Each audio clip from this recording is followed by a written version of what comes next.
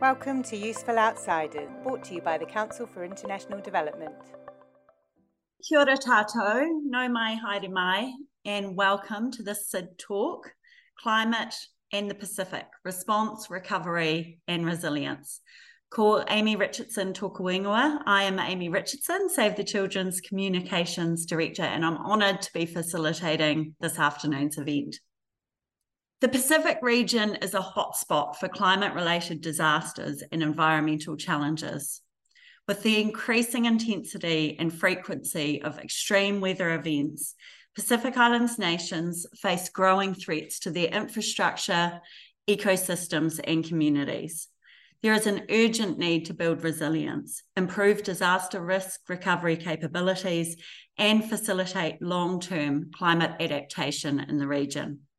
Pacific nations are connected by the threat of climate change, all experiencing acute national disasters, which are part of a prolonged, ongoing crisis. Indigenous communities and development and humanitarian aid programs have accumulated valuable knowledge and experience in dealing with these challenges. And it's vital to create a platform for dialogue, exchange of ideas, and joint learning. And that's why we've brought together some excellent people from across the region to discuss and share best practices and innovations in climate adaptation and disaster risk recovery. Likely you'll be no stranger to these names and faces, and they're here to share their expertise. So let's start by meeting our panellists. I'm going to hand over first to Kim to say hello to everyone. Kia ora, everyone. My name is Kim Cook. I'm the Pacific Regional Director for Save the Children. Really excited to have this time with the SID group today and to talk about this really important topic on climate change. I think the fact that it's important goes without saying. And because there's so much being said about it in the Pacific right now and globally, I think for me, it's important that we all have a clear and strong voice on this as an NGO community and have a voice in that discussion. And civil society, all of us on this call, we represent so often the voices of so many that are overlooked by the decision makers, and big decisions are being made right now. So for me and for Save the Children, it's particularly important that the voices of children and youth matter and are not overlooked. Children and youth are the ones that will bear the brunt of climate change, way more than any of us will on this call, except maybe Camille. Sorry, Camille. And they deserve to have an understanding of the issues, an opinion on the issues, and to input on the decisions around climate investments and priorities. And even more so, I think the children in the Pacific deserve to be kind of front and center of this dialogue. So looking forward to talking more about it, and thank you. Thanks so much, Kim. And that's a great introduction there into Camille. Do you want to say hello to everyone, Camille? Yeah. Kia ora, I am Camille. I'm from Whanganui Atara. I am 17 and I am the one of the youth ambassadors for Generation Hope / Save the Children New Zealand. And I'm here specifically to give more of a youth perspective on this issue, or more of a youth-based knowledge or understanding to this huge water issue that doesn't just affect youth, but will affect the younger people, I reckon, more than older people in the long run. So I'm excited to hear and listen and contribute a little as well. So that's me. Thanks so much, Camille. Nina. Kia ora koutou, ko Nina Tui tōku ingoa. I'm Head of Programs with Caritas Aotearoa New Zealand, and really delighted to be invited to join this panel. I suppose I spent a number of years in the Pacific, so have a real soft spot for what I consider my adopted home, where impacts are really a day-to-day reality.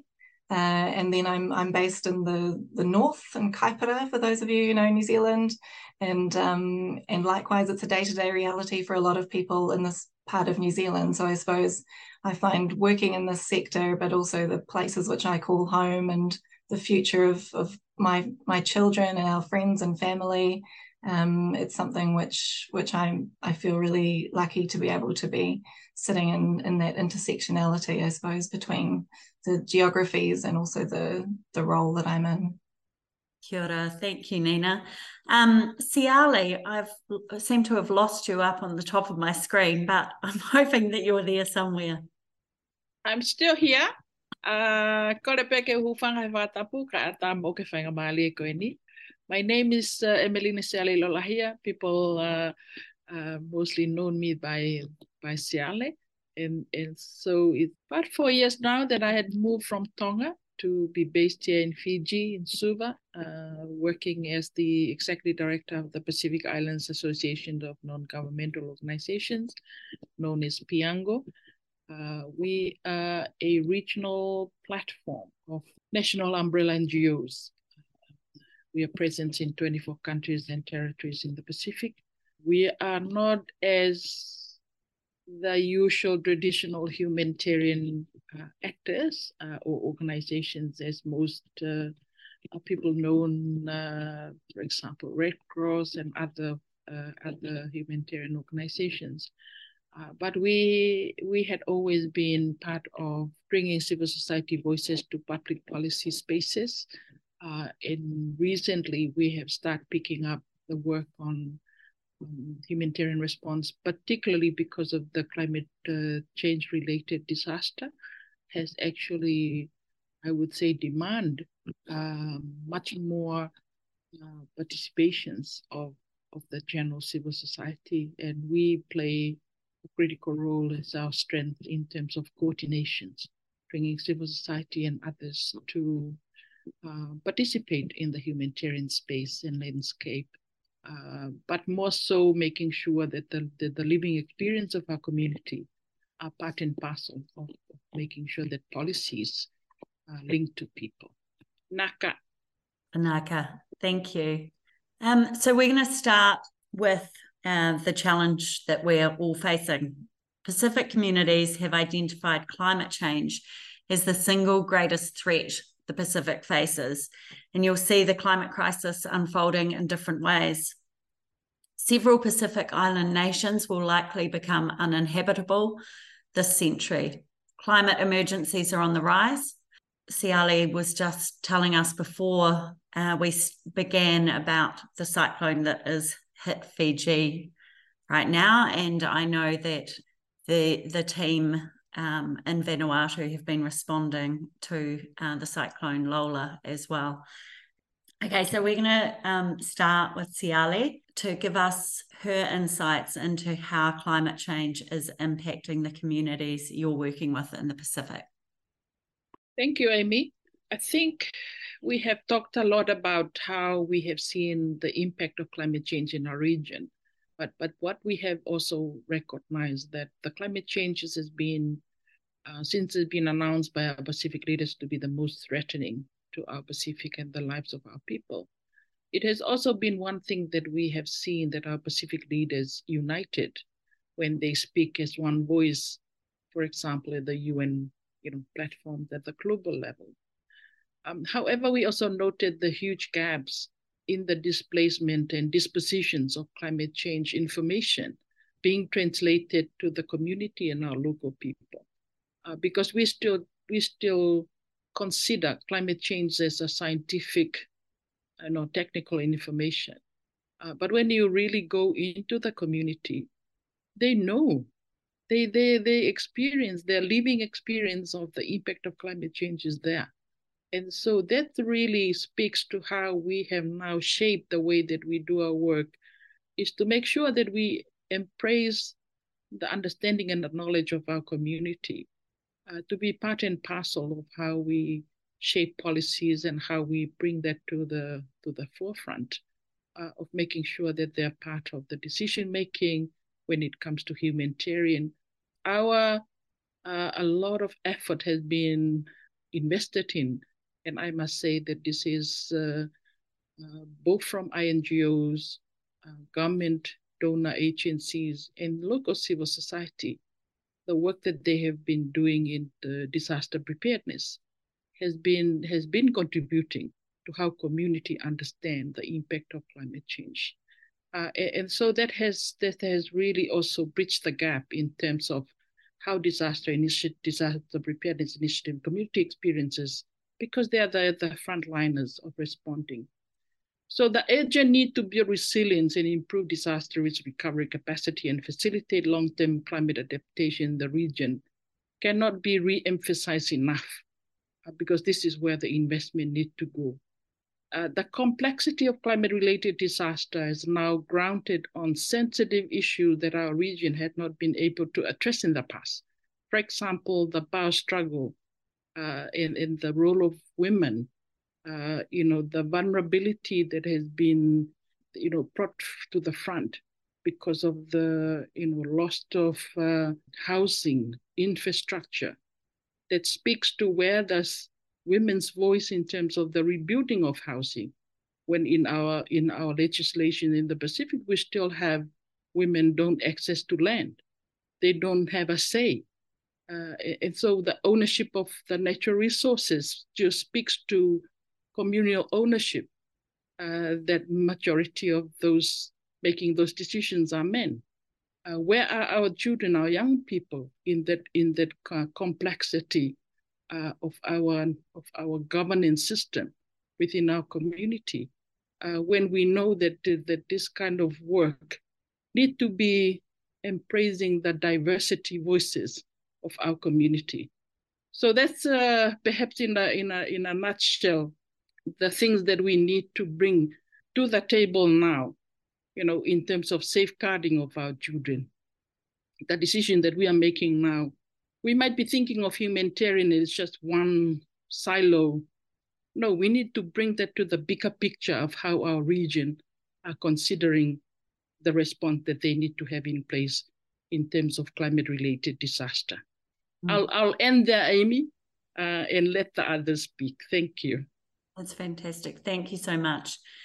I think that raising that issue around some of those marginalised voices leads into a question for you, Kim, around the impact of climate change on the lives of children and their families, and that climate crisis as being a children's rights crisis. Can you speak to that for us? Absolutely. And very much echoing what Cialia said about kind of really making sure the right voices are around these decisions.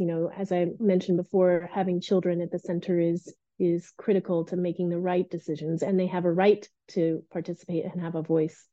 But let me start broadly and just say that climate change it's an existential threat to everyone, but especially to children. We're talking about an issue that is multiplying existing development and humanitarian crises while also simultaneously generating new crises. So 1 billion children, that's nearly half of children around the world, live in countries that are at extreme risks of the impacts of climate change. But of course, no child or person is immune from it. And yet these children have contributed the least to the climate crisis. We know in the Pacific, the most disaster-prone region in the world, that children will experience a 320% increase in disasters over the next 20 years. And I think, that's a statistic that we feel as a reality right now. I think we all do. Vanuatu has just experienced its third severe cyclone this year already. I was there myself earlier this year when Kevin and Judy hit, and it's scary. The Pacific is used to cyclones, yes, but that doesn't make them any less frightening or less damaging, especially for children. Cyclones destroy houses, gardens, schools, clinics. It impacts children's access to water, to food, not just in the immediate term, but in the long term as well, making issues around health, even more pressing. So this is, the climate crisis. It is a child rights crisis. In child rights terms, we would say that children have a right to feel safe and protected, but you have to ask, how safe can they be if their very homes, if their parents' livelihoods are constantly under threat? We say that children have a right to live a healthy life, but climate change is among the greatest public health threats to children's survival. Climate change damages the environment. It impacts the provision of food, safe water, clean air, and it is leading to, we know, more disease and malnutrition. We know that children have a right to develop and to be educated, And yet all of the great investments that we've been making in schools are being undermined by climate-related disasters.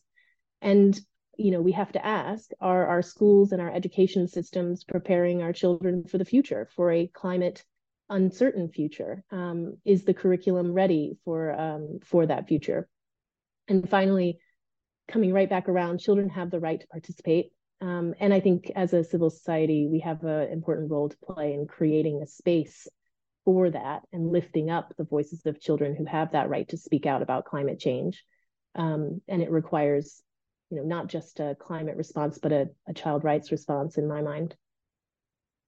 Thanks so much, Kim. And I think when we'll come to some of those points later on in the conversation too, around visibility of children in this space, particularly when we look at policy and things like that.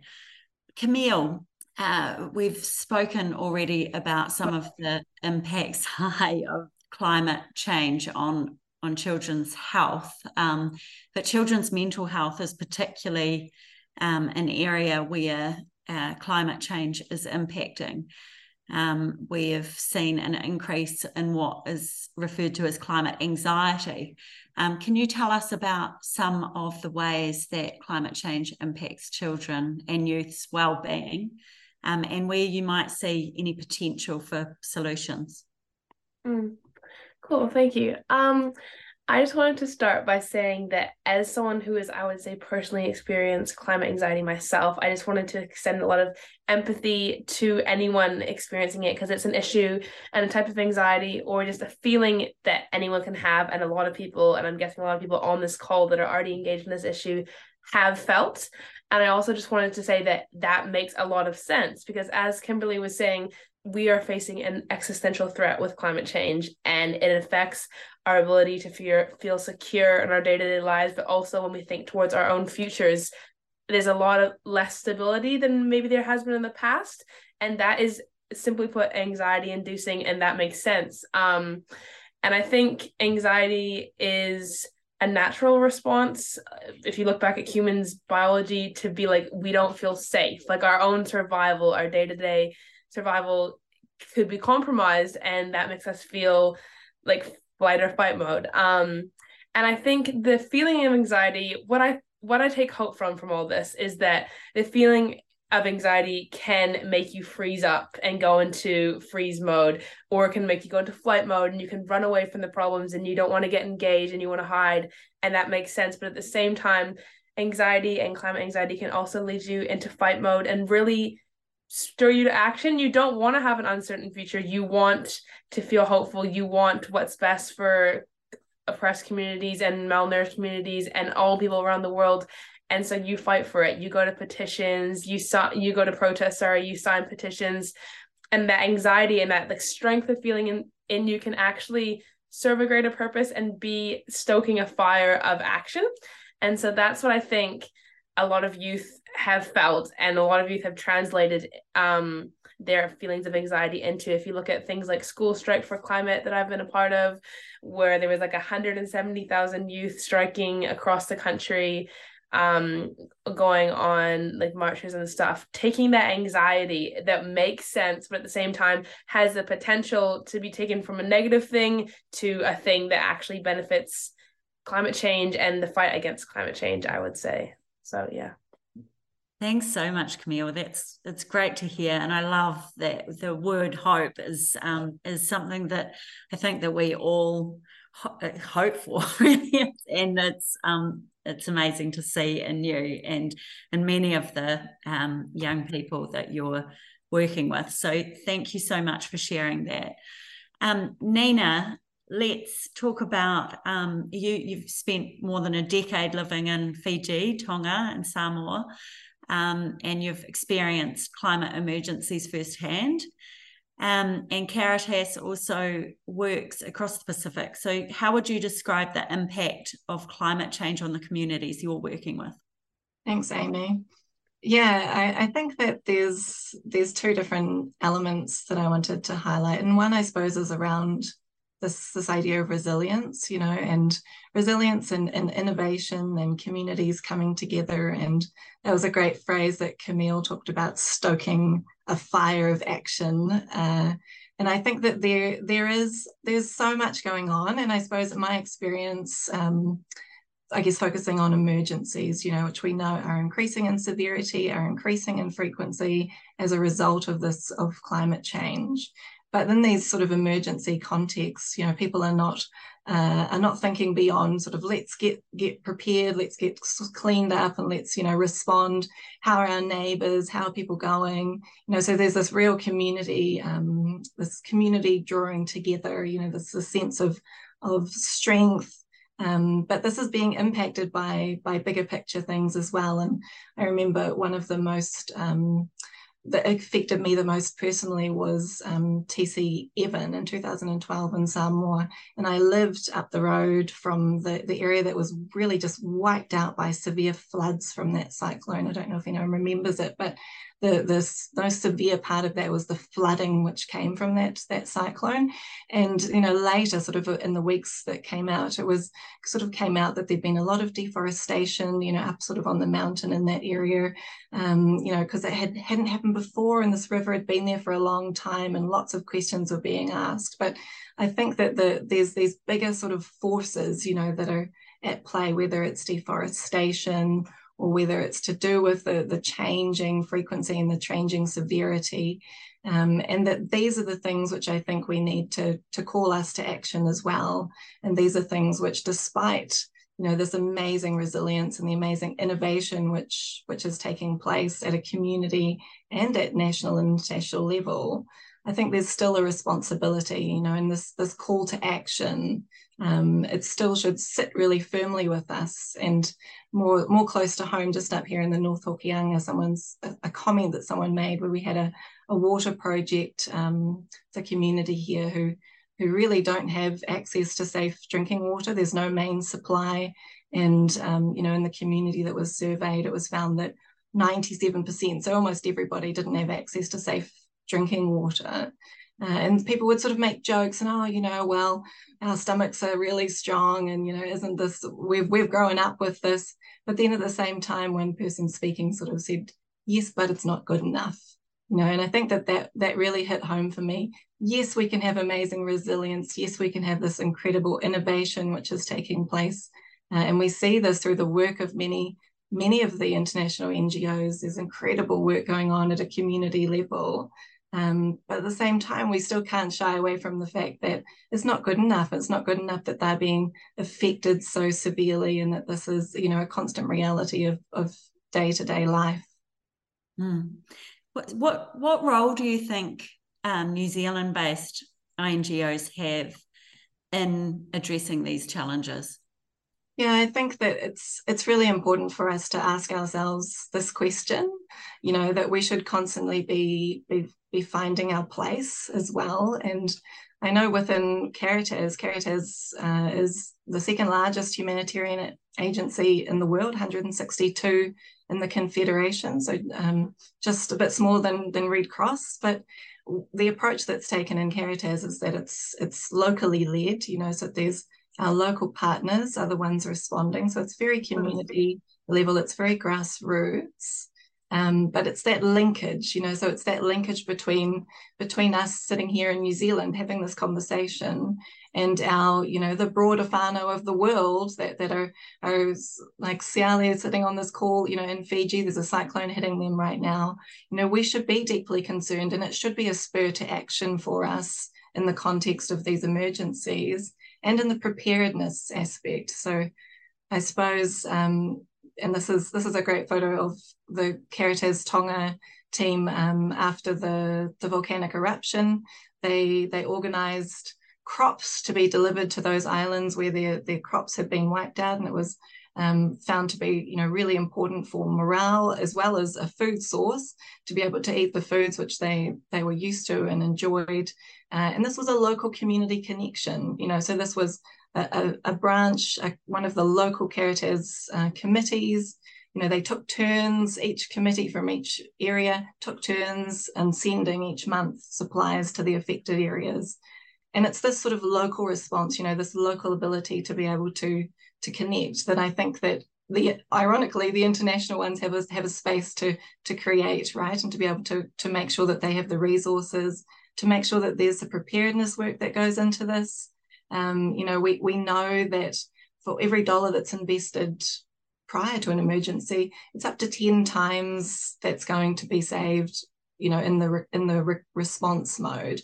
So it's really important that we are reinforcing, that we are providing this messaging, and that we're enabling for investment to be put in preparedness and DRR at this early stage. So I think we have a really important role. Fantastic. And let's talk about disaster preparedness and disaster risk reduction. So how do we ensure that communities are better prepared to cope with the climate emergencies that are increasing?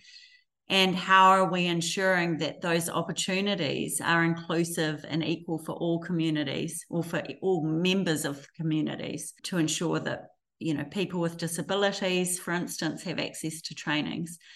Kim, are you happy to talk to this? Yeah, absolutely. I can boil it down, I think, to what I would say is 2 steps. You need information, better and more, getting to, the right people, all the way to communities and the most vulnerable families in those communities. You need, and then they need resources, money, technical support, to drive the solutions that they come up with. That to me is the very basic bones of good disaster preparedness and risk reduction. We're doing this in different ways, lots of fun buzzwords like anticipatory action, where we're looking at triggers for potential disasters in the future, and giving cash and support ahead of those disasters for communities, and particularly, again, the vulnerable people in the community. We're doing things like child-centered DRR and preparing schools. But I'll give one deep dive example from our new Green Climate Fund program in Vanuatu that I think really encapsulates the kind of disaster preparedness work we want to be doing more. So Save the Children has recently kicked off the Vanuatu Community-Based Climate Resilience Project, or VCCRP. It's a nice little acronym. And we work with what we call another great acronym, the Community Disaster and Climate Change Committees, or CDCCC. So basically, it's a group from the community that is representative. And the first step in an answer to your question about how do we make these processes inclusive is these groups, need to be inclusive themselves, right? So making sure that whoever is representing and making decisions and actioning solutions at the community level, that the right people are around in that group. Children themselves, people with disabilities, I think women all need to have a place. And as a NGO community, we need to be pushing for that. And then once you have those groups, it's about connecting them with more and better climate information services and early warning systems. So providing a sense of education on climate change, putting a bit of a framing to what Siale, said earlier around, this is not something that communities don't already know. It's more just helping to give them the right information and more scientific information around their existing knowledge, and then helping them to plan around that. So developing community adaptation plans with those groups, and then making sure that the plans themselves are inclusive. And if you have the right people making the decisions around that, then, differently abled children and youth, women, those plans are already built into being inclusive. And we support them, the communities, to implement those plans. We help them with technical knowledge on nature-based solutions, climate resilient livelihoods, agriculture, fisheries. We work with them on things like food preservation and processing, women's economic empowerment. What the solutions come from the communities, and we provide the technical support to help them make those a reality. And I think the last kind of key element of good disaster preparedness is ensuring that those solutions are sustainable by connecting those communities with local government. So making sure that government teams are participating in the entire process, and that the community groups are connected into the decisions that local government are making on priorities and funding, so that those priorities and funding are informed by those who are most vulnerable and by the communities themselves. So we support local government with integrating climate change adaptation practices into their planning and budgeting, and then connect that up the chain from community level to provincial level to national level, and ideally to regional level. Fantastic. Thanks, Kim. Siale, how do we ensure that knowledge, that this kind of knowledge across the sector and best practices are shared across the region? And is there any way that we could improve in this space? Thank you, Amy. Perhaps a quick sharing from what we have established. Part of our localization agenda work that Piango has been leading, that we established what we call FALE, which stands for Facilitating Locally Led Engagement. And we have established the FALE work in 6 countries: Tonga, Fiji, Solomon Islands, Vanuatu, Kiribati, and Samoa. There's a couple of other countries still requesting that we reach out to them. So the FALE work focuses on 3 things. One is setting up traditional systems, and this is building on our existing work around our umbrella NGOs and how they're connected to local NGOs at the country level, which we recognize that a lot of our humanitarian systems are government-led, but oftentimes when it comes to a disaster struck the country, our humanitarian system often disrupted, that delay the response. And so what we also find is that some of our humanitarian system comes all the way down to provincial or subnational level. And often our traditional system bridge that gap from that kind of work into the community. And we're talking about the churches, we're talking about traditional systems that we have in almost across our Pacific. The other one is looking into the skill sets that our community has in terms of their response. If the scenario is that, like in COVID, no movement, no nothing, the national system does not come through, how do we make sure that our community have that? So that kind of level of, the previous sharing around capacity building, but this is much more skill set, where does that fit in? And interesting enough, what is coming out is that we need to look into how our labor mobility system is kind of taking away the manpower within our community. Our young people are, participating in the seasonal working scheme that a number of humanitarian response recently have seen our community being crippled because our young people are not there to play that role. But also we have seen the women's gender role of women is being doubled. They are now taking much more of the, response when the young people and even their husband are absent from that kind of community system. The last one is the prepositions of funding, the anticipatory actions, which really speaks to where do we see the trigger points that speak to community response. As we all know, humanitarian system can only be activated when government declare emergency. But we know that communities are facing, flooding, small activity that and events that, we need to respond. And how do we trigger those responses outside of the humanitarian system? So with the FALE, that's what I wanted to ground the sharing, is that we often find that our sharing of our stories are being directed to where the funding is coming from. We report to donors, we report to INGO, we report to whoever is giving us the funds to do this work. So when we are creating the FALE platform, it means that the local system has to make sure that they contributed to the FALE, and then they make decisions among themselves, who is going to lead which, wash goes to youth, how they decide on that. But what we have seen in the Fale context, we have seen what happened in Tonga response that they had called it cash for crops. Similar to the sharing from the Caritas Tonga. I think for this initiative, they buy the crops from the local farmers. And so they bring that and be part of the distribution. So there's still some exchange of funding, of money, but it goes to the small scale farmers so that their crops are being part of the distribution of the humanitarian, and they call it cash for crops.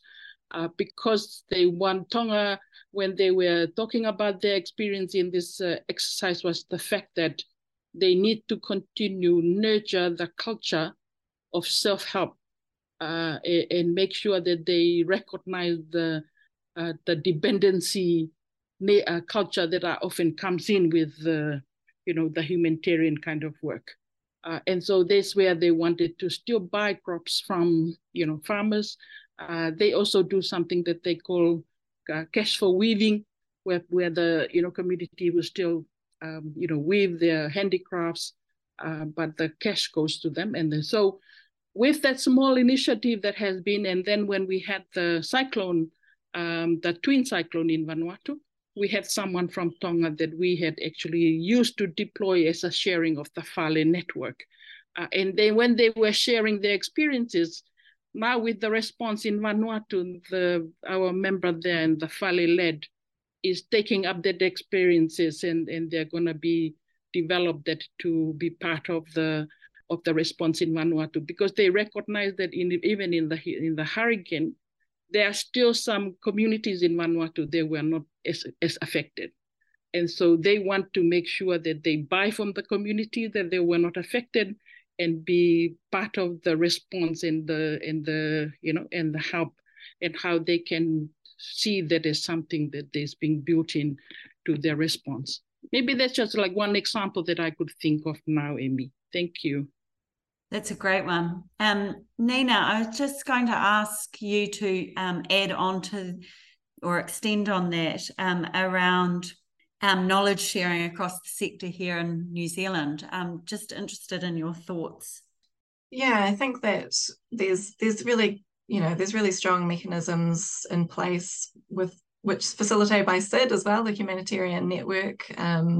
And of course, within our government and the coordination mechanisms that exist within that.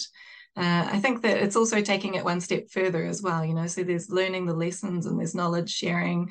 And then there's coordinating and cooperating, and I think that's one step beyond that as well. And I think that's really challenging. It's one thing to share information, but it's quite another to actually coordinate or actively cooperate within a sector. And I would suggest that we're moving towards that, I think, really, really strongly. And we can see that over the last decade, and sort of the emergence of DRR as almost a sector in itself within emergency response is moving towards the right direction. Mechanisms like the Emergency Alliance, which is coordinating in the fundraising aspect, so that there's a coordinated mechanism whereby the funding that's raised for a particular event is then distributed based on capacity and capability of the agencies on the ground. So it's not just there's nothing superficial about the distribution. It's really based on the capacity of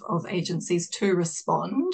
So I'd suggest that there's a lot of really positive movement, and there's a really strong, within New Zealand, we're a small sector, and there's a really strong commitment, I would suggest, to coordinating and to working together, because everyone wants to ensure that we are not getting in each other's ways, and it's really going to be having the greatest impact.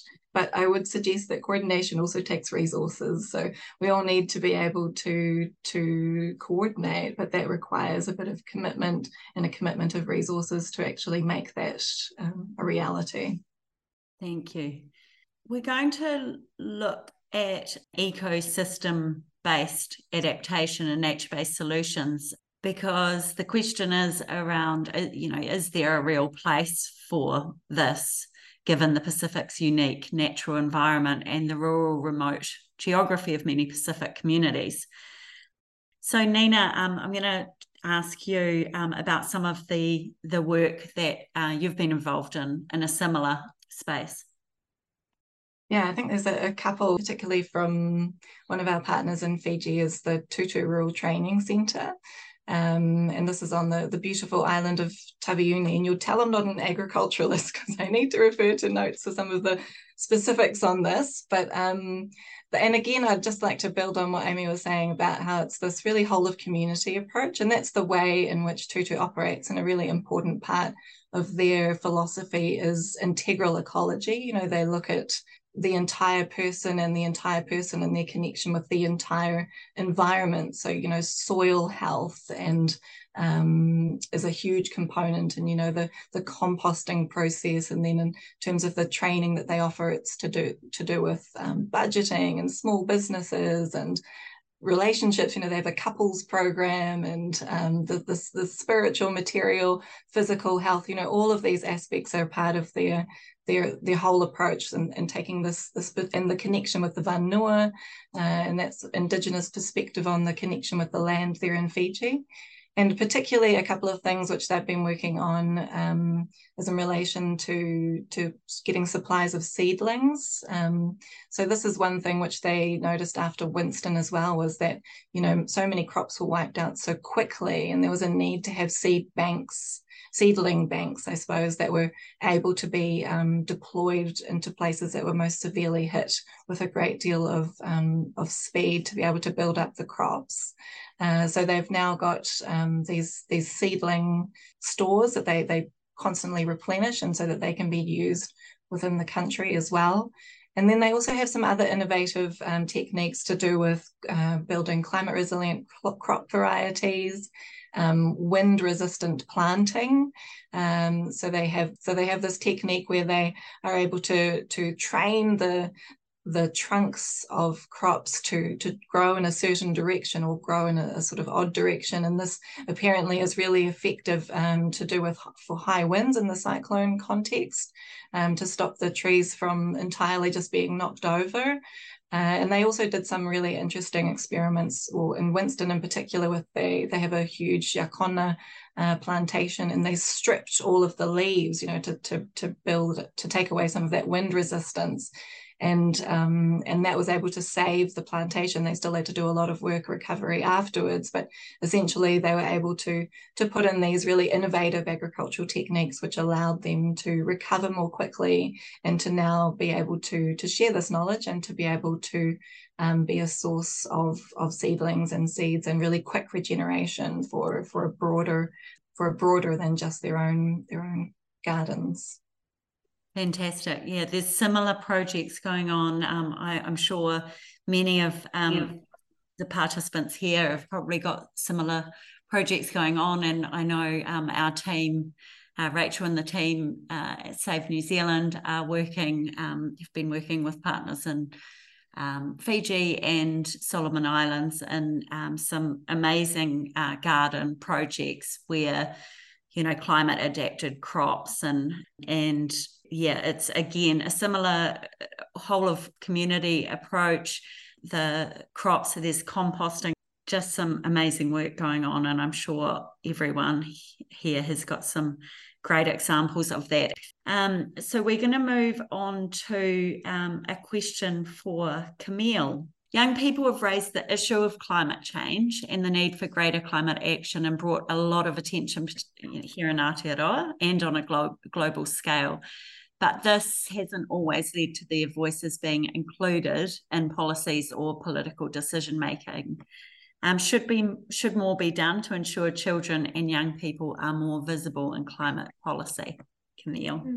I think in terms of my own experience in trying to get my own personal youth voice heard with the Aotearoa government, and writing to MPs or filling out surveys and doing petitions, I do believe that there is a widening gateway for youth voice to be heard by politicians and decision makers, in terms of like ways that charities or NGOs like present things, like the Save the Children Youth Survey, present it and are like, hey, what do you think? We will take it to the decision makers, or we'll try and amplify your voice.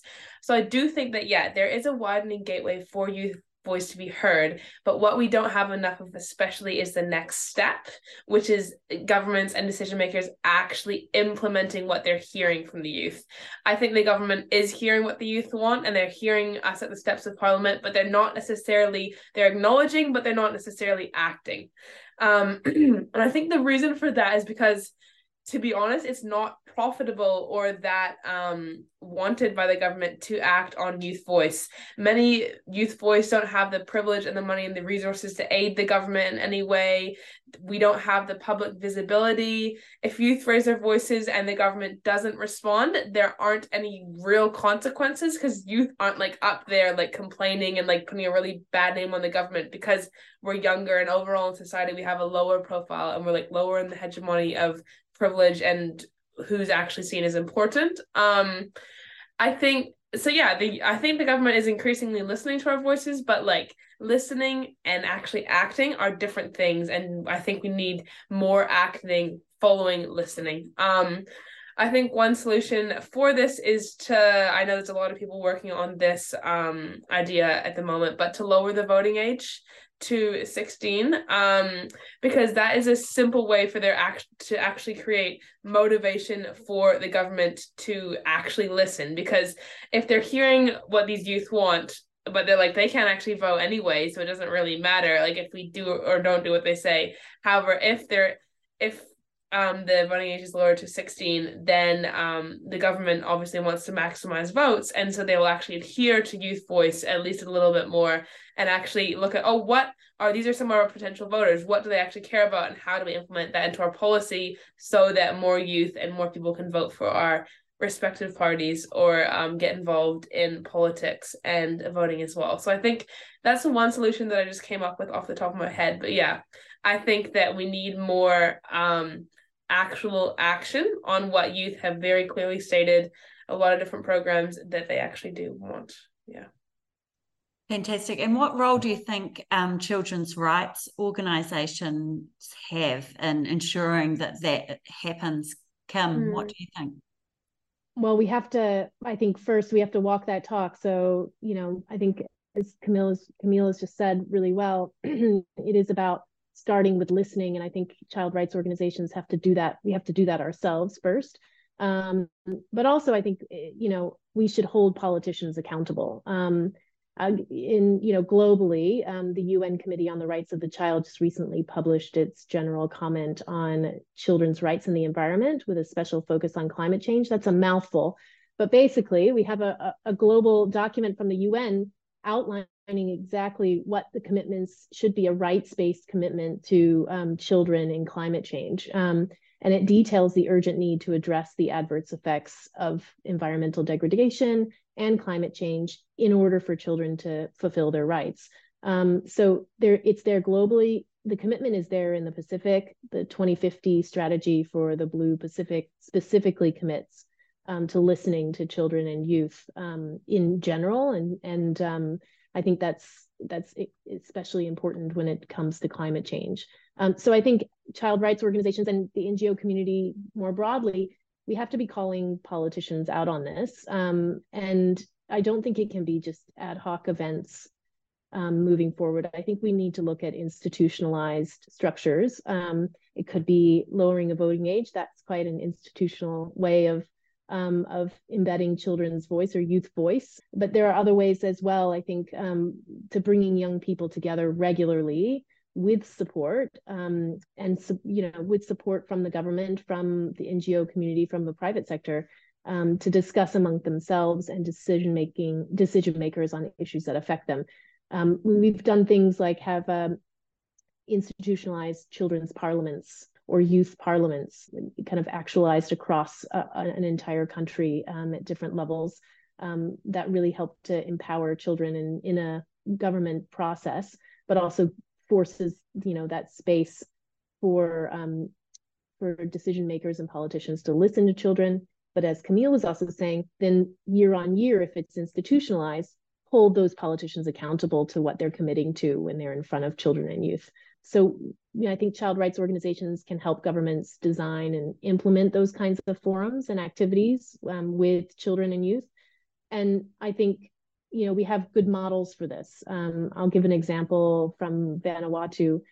Save the Children is doing something we call Shift Shack, which is a fun name for helping children and youth that are climate activists in their communities already. So identifying groups of youth that exist and then giving them the tools to help plan, create, and implement climate campaigns. So help them think through what they can do as activists. And so we're starting this model in Vanuatu now and going into next year to help advocate and campaign for environmental and climate justice. And I hope that this is a way that, we empower children and youth to engage and to have the tools and not to speak for them, but to just give them the opportunities to speak for themselves on these issues. They do have solutions. We're hearing it today. So I think we need to make sure that we call out politicians on that platform and the actions around it. Fantastic. And we've got a similar opportunity. The team here we did an online panel last year with the Climate Change Minister ahead of COP27 and repeating a similar approach this year ahead of COP28. And again, as you say, Kim, it's that holding, those repeat kind of events or opportunities then enable you to continue the conversation and build on what did you do last year, or what's changed in this space. Camille and the team are all involved in that as well.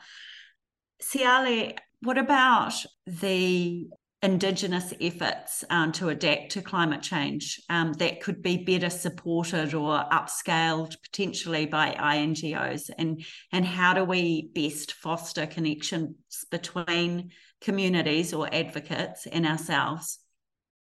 Thank you, Amy. I think just perhaps just add to a number of experiences that has already been shared.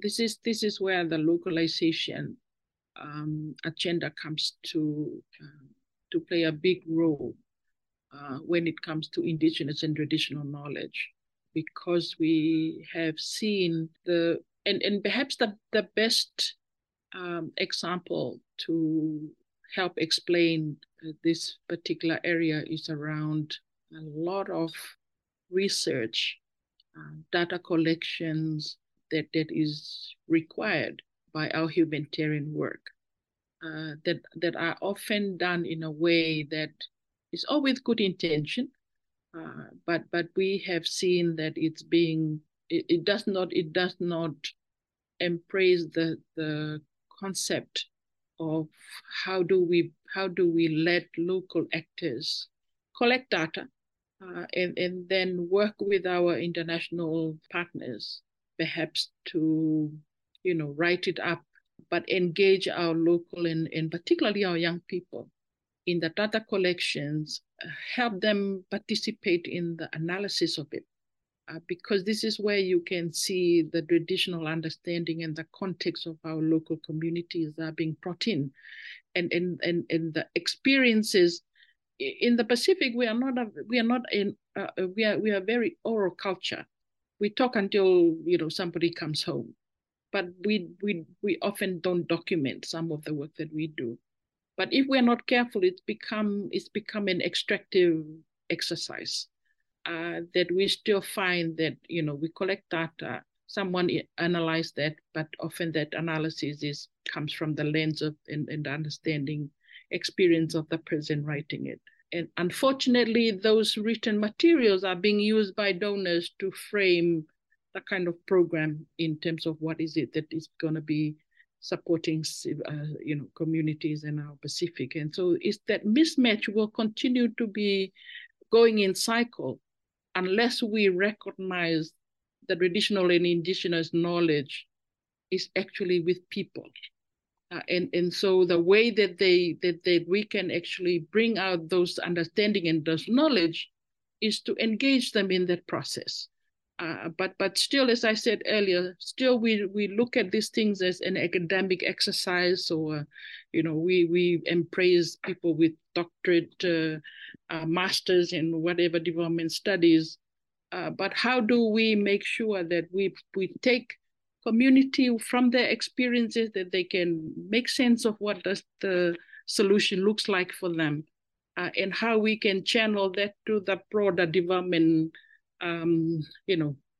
policy setting of the donors and those that are in the development lens, to bring that back to the community. And I use the research, action research, or whatever we want to call it, as an example of this is where we can actually make sure that the community learning, because they don't learn that from textbooks. Those experiences come from the living of the impact of climate change. And unfortunately, we don't see that in many written materials, but we can witness that in their art.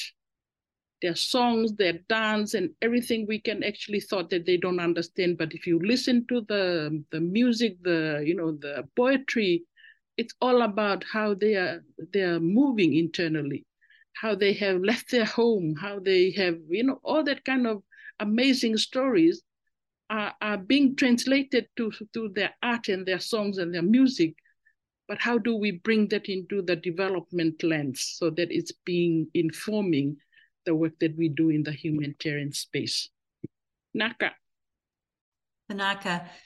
So how do we do that though, Siali? Like that is some amazing points and stories. And it's a bit like when Kim mentioned that we need to actually listen ourselves first, that we have to walk the talk as well. So if we're going to include children and young people in decision making and things, that we need to actually action that ourselves. We had a good example of that in the partnership that we had with the Humanitarian Advisory Group and Australian NGOs. And so what they do is that they get funding from DFAT to support this work. And that's what they do. They do research around humanitarian. And so they partner with us. And so the funding that actually get them to get someone from one academic person to come in and do the study in the Pacific, they give this to us. And so we commission that to our partner in country, our members in the country. And what they do, they engage the youth in that particular community. We have done this in Vanuatu, and we have done this in Fiji as part of the work that we did with the UNICEF in the monitoring of the impact of the TC Herald. And so we did take the same approach. Give the funding to the young people to go and collect the data. Amazing thing that we have seen is that when they come out of this exercise, they understand the dynamics and the vulnerability of their community far more than they had ever done before, because they take these things, for granted. They live in this community. They thought that they know it all. But when you actually give them a structured questionnaire that they go and ask those, elderly people about how they live, it brings a different dynamics to their understanding of that context. Collect the data, and then the HEC team helped structure the analysis of it.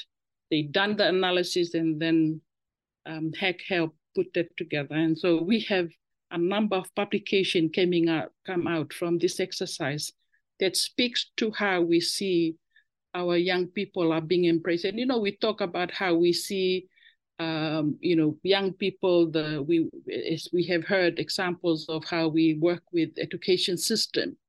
Unfortunately, there are some of our young people that have actually decided to drop out from this formal system. And they're sitting around in our communities, doing what they do, helping out in the garden, running around errands for the elderly people. But this is where you can still engage and make their lives, understand the context in terms of where their interventions as community citizens will make a difference in their life. So now after this whole exercise, you started to see them more participating in, community-based organization. They are part of the emergency committee from their organizations. And they are now representing their community when it comes to, discussions here in Suva. And so this is how we have seen them progress. And I think that the agenda of localization need to be rooted in how we do things, not just talk about it, but granted in our practice and how we do things. Even in some of the practices that we thought that is academic or scientific in nature, it can still be simplified to engage, to be able for our access of our young people from our community to participate. Thank you. Fantastic, thank you. Can We've got a question. Kim, did you want to add something? Do you mind if I do? I'm just going to jump in, Amy. Sorry. I just wanted to, because it's such a great approach that Siale is talking about in terms of really, activating young people around research and assessment, and it has that dual benefit of not just getting the right information and the right analysis, but also giving those young people this like a skill set that they didn't have before. But we do this a lot around schools, and I would echo what Siale said. It can be a very powerful approach where we're working with with children in schools to assess how safe their school is and how prepared their school is for disasters. I think for the NGO community, it's important to note that when you relinquish the power of that assessment to the people, in the communities, you cannot make this a neat and clean, one sector approach.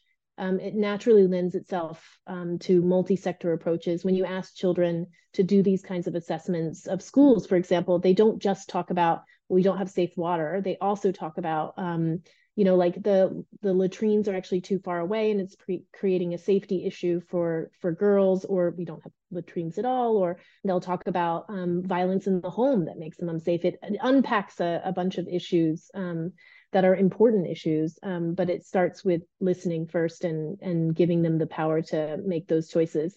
And I'll give one more example of how we're using kind of community structures to do assessments, which I think is really great.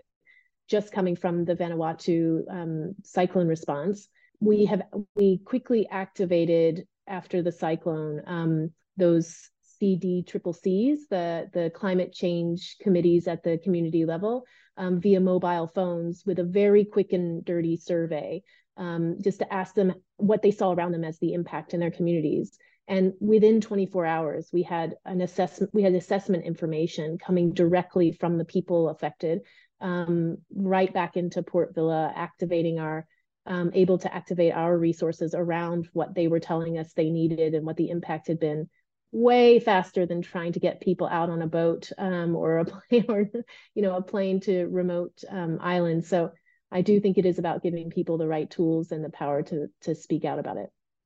Fantastic. That's a great example. Terrible acronym, but that's forgive you, these acronyms that everyone loves so much. We've got a question from some of the participants. How do panelists think the long-term existential threat of sea level rise, etc., is best addressed in the Pacific? Nina, do you want to take that big chunky one on?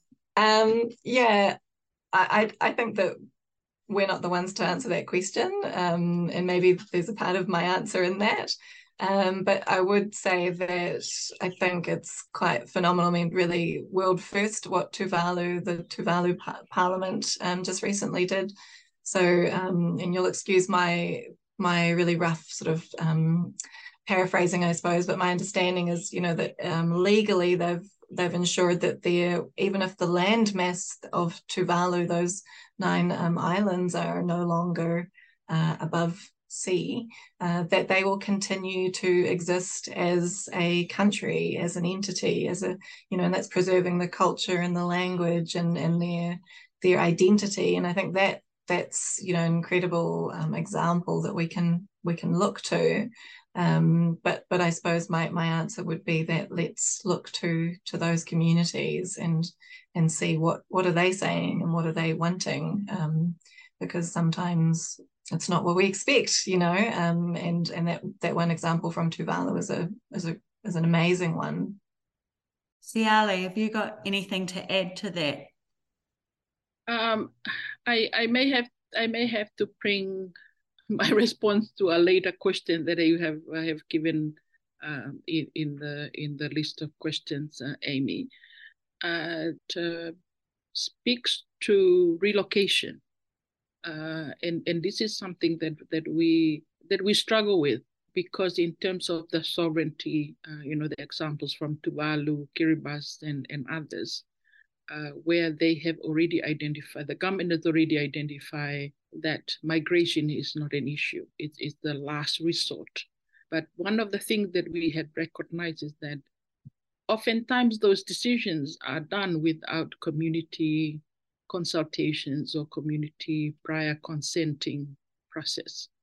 And so the civil society that within our Bianco network, we still go in and ask that the community and civil society at the local level generated kind of discussions, because we felt like that oftentimes we see reactions to respond to climate resilience, climate-related disaster, sea level rising, in a way that it's very ad hoc, that it required a structured conversation within community until they understand the impact and how they can be able to prepare themselves.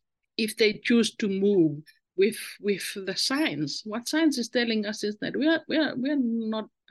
I don't think that there's anything else that we can do, unless we have seen, some of our countries doing landfill to some of their land, or extend their land to, in Tuvalu, reclaim the land by doing a whole lot of infrastructure filling to, counter. But it's very, we already see that they're fighting against a fight that it's, I don't know how long are they going to make in the questions asking around sustainability. So for those of us that are kind of forward thinking, what is it that we need to do now? Some of those, and for the realistic reality check, we go to COP, for example, and keep on asking that we maintain the 1.5 degree, in terms of climate emergency from the Pacific. But we don't see any change at all in any of the polluters' behavior. We're still receiving funds from Australia, for example, but then we keep on demanding that they do a little bit more on their, fuel and all that, fossil fuel. We don't see much of that. Yeah, we have seen the political dynamics in New Zealand, for example, of a new government that we don't know where their positions in terms of climate change. So those geopolitical issues is need to be discussed and woven into some of the work that we do in humanitarian. Otherwise, we are fighting against something that is unsustainable, because we will not be able to keep the levels, the sea level rise. We sympathize with community by saying we're going to stay until whenever that. But I think from our approach is that keep community informed, so that whatever decision that they make is make from an informed pace. If they are to move to New Zealand or Australia, take up the goodwill that are coming now. So they say climate migration. If they do, are we giving enough support in terms of education, so they are not migrating to New Zealand, Australia to big roots? They're going there to be part of a bigger economy, contributing to a much better way of, of generating income for their family. So those are the things that we need to, and I think this is where the discussions around, supporting the school curriculum around not just the science of climate change, no, the curriculum in terms of, if you are to move, wherever you want to move, do you have the capacity to adopt and adapt to the new environment that you're going to move there? So I think the conversation need to, when we ask about the sustainability of, climate change and all that, and the high level sea rise, Some of that is something that we cannot actually control right now. But what we can control is the preparations of our people. If they choose to move, they move with that kind of level of dignity. They can just go in. We already have helped them prepare themselves to that kind of situation. I'm getting emotional in this kind of conversation, but I think that it is important to throw it out there. Thank you. Thank you. Amy, can I just add, and I think Fiali just said, these solutions are often ad hoc and require something, I think, more sustained. And I would just put a plug in here for social protection as a key part of a solution to these longer term issues. And it is about giving resources and support and safety nets in an institutionalized way to communities that are vulnerable to these changes, and letting them make the choice as a community or as a family as to what is best for them. And I think social protection, and to some extent integrating kind of a shock responsive social protection or a cash first approach to our humanitarian responses is also needed, and we should be leaning into that in the Pacific. So I would just put a plug in for those kinds of approaches that allow for voice and choice, right, in these issues. Yeah. We're getting close to the end of our session, so I'm going to wrap up and just ask you all to give your final thoughts around this topic, and particularly with a view of forward focused, looking into the future and where there is opportunity and potential for change, and then we'll finish up. Nina.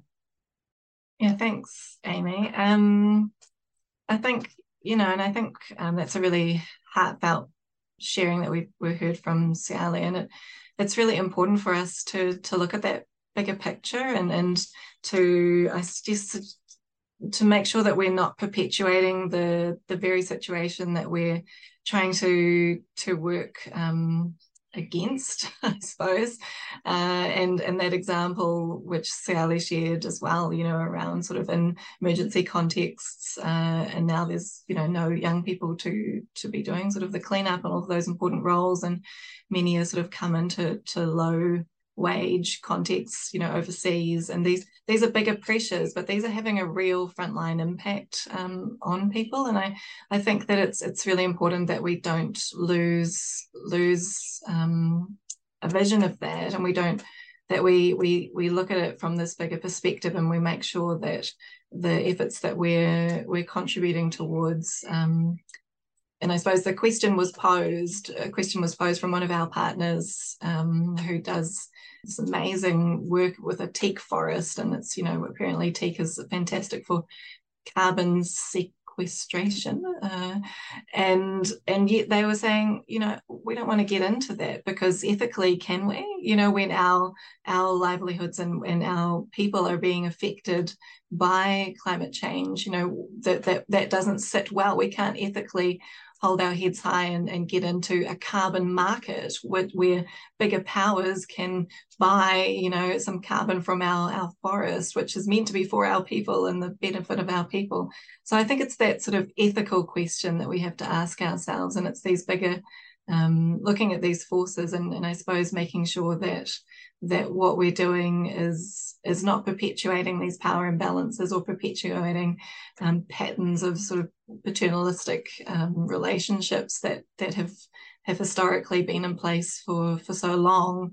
And these are really big, hard questions, and yet it is people, on the front line that are paying the price, so I think, how do we hold both of those? How do we hold ourselves to account in the different spaces in which we sit, and hold our governments to account as well, as members of civil society, and keeping the voices of youth first and foremost in the center of the conversation. Yeah, thanks. Thanks so much, Nina. Kim. Thanks. It's been nice to be able to talk about this today. So thanks for bringing us together. I would say three things.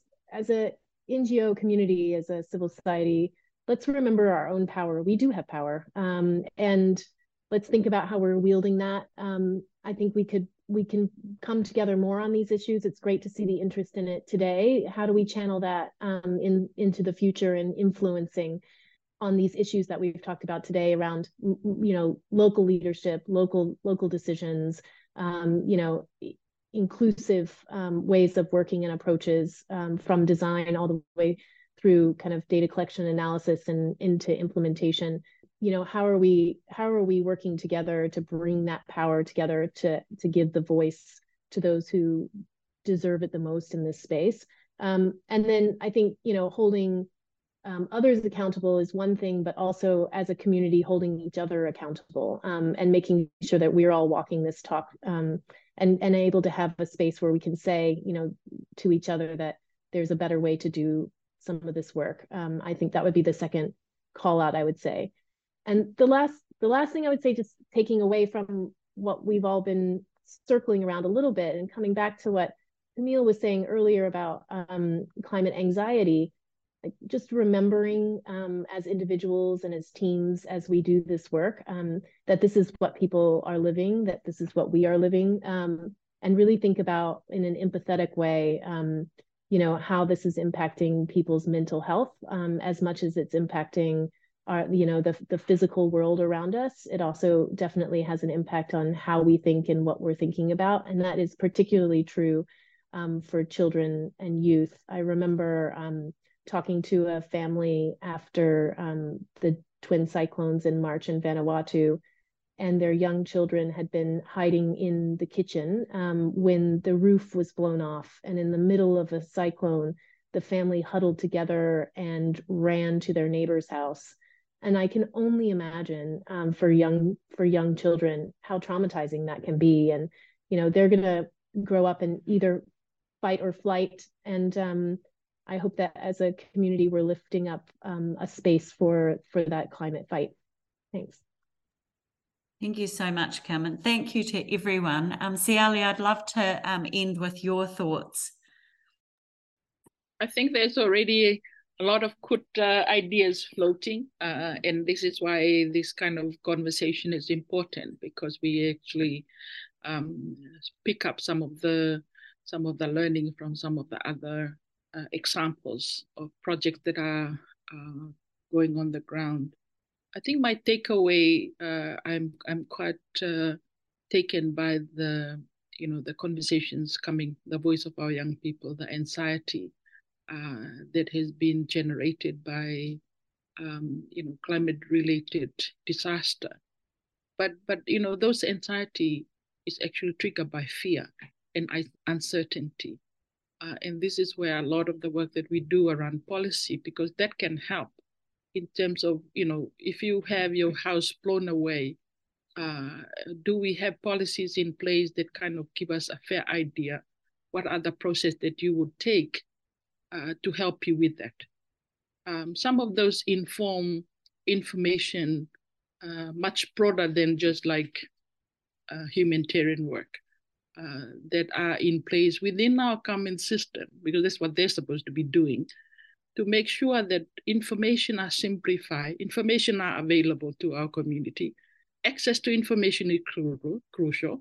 Accountability of that information and transparent of common system and processes is there that can guide our young people so that the less of the fear comes from not knowing or the uncertainty that is beyond the horizon. And amazing work that you guys are doing in bringing our young people, because this is where they need to be part of the conversation, because a lot of us are getting old and we will not be here for too long, but at least we are already aligning our young people to take over from us. And the other point that I just want to make is the localization agenda. There is a place for everyone, INGO, local NGOs, and everyone.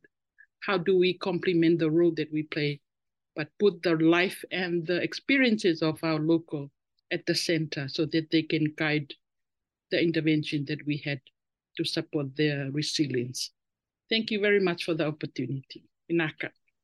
Tanaka, and thank you very much everyone for joining us. I'm going to end with Camille's thoughts here, as well as the community and Indigenous based approach, what we need is a shift in decision makers' values. We need to move from profit-driven decision to people-driven decisions and policies. And I think we'd all agree on that.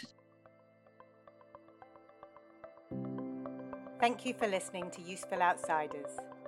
Please subscribe, share, rate and review, and help us to spread the word. We'd love to hear from you, so if you have any feedback or ideas for future episodes, please get in touch. You can find our email in the episode notes. We hope you'll join us for the next episode.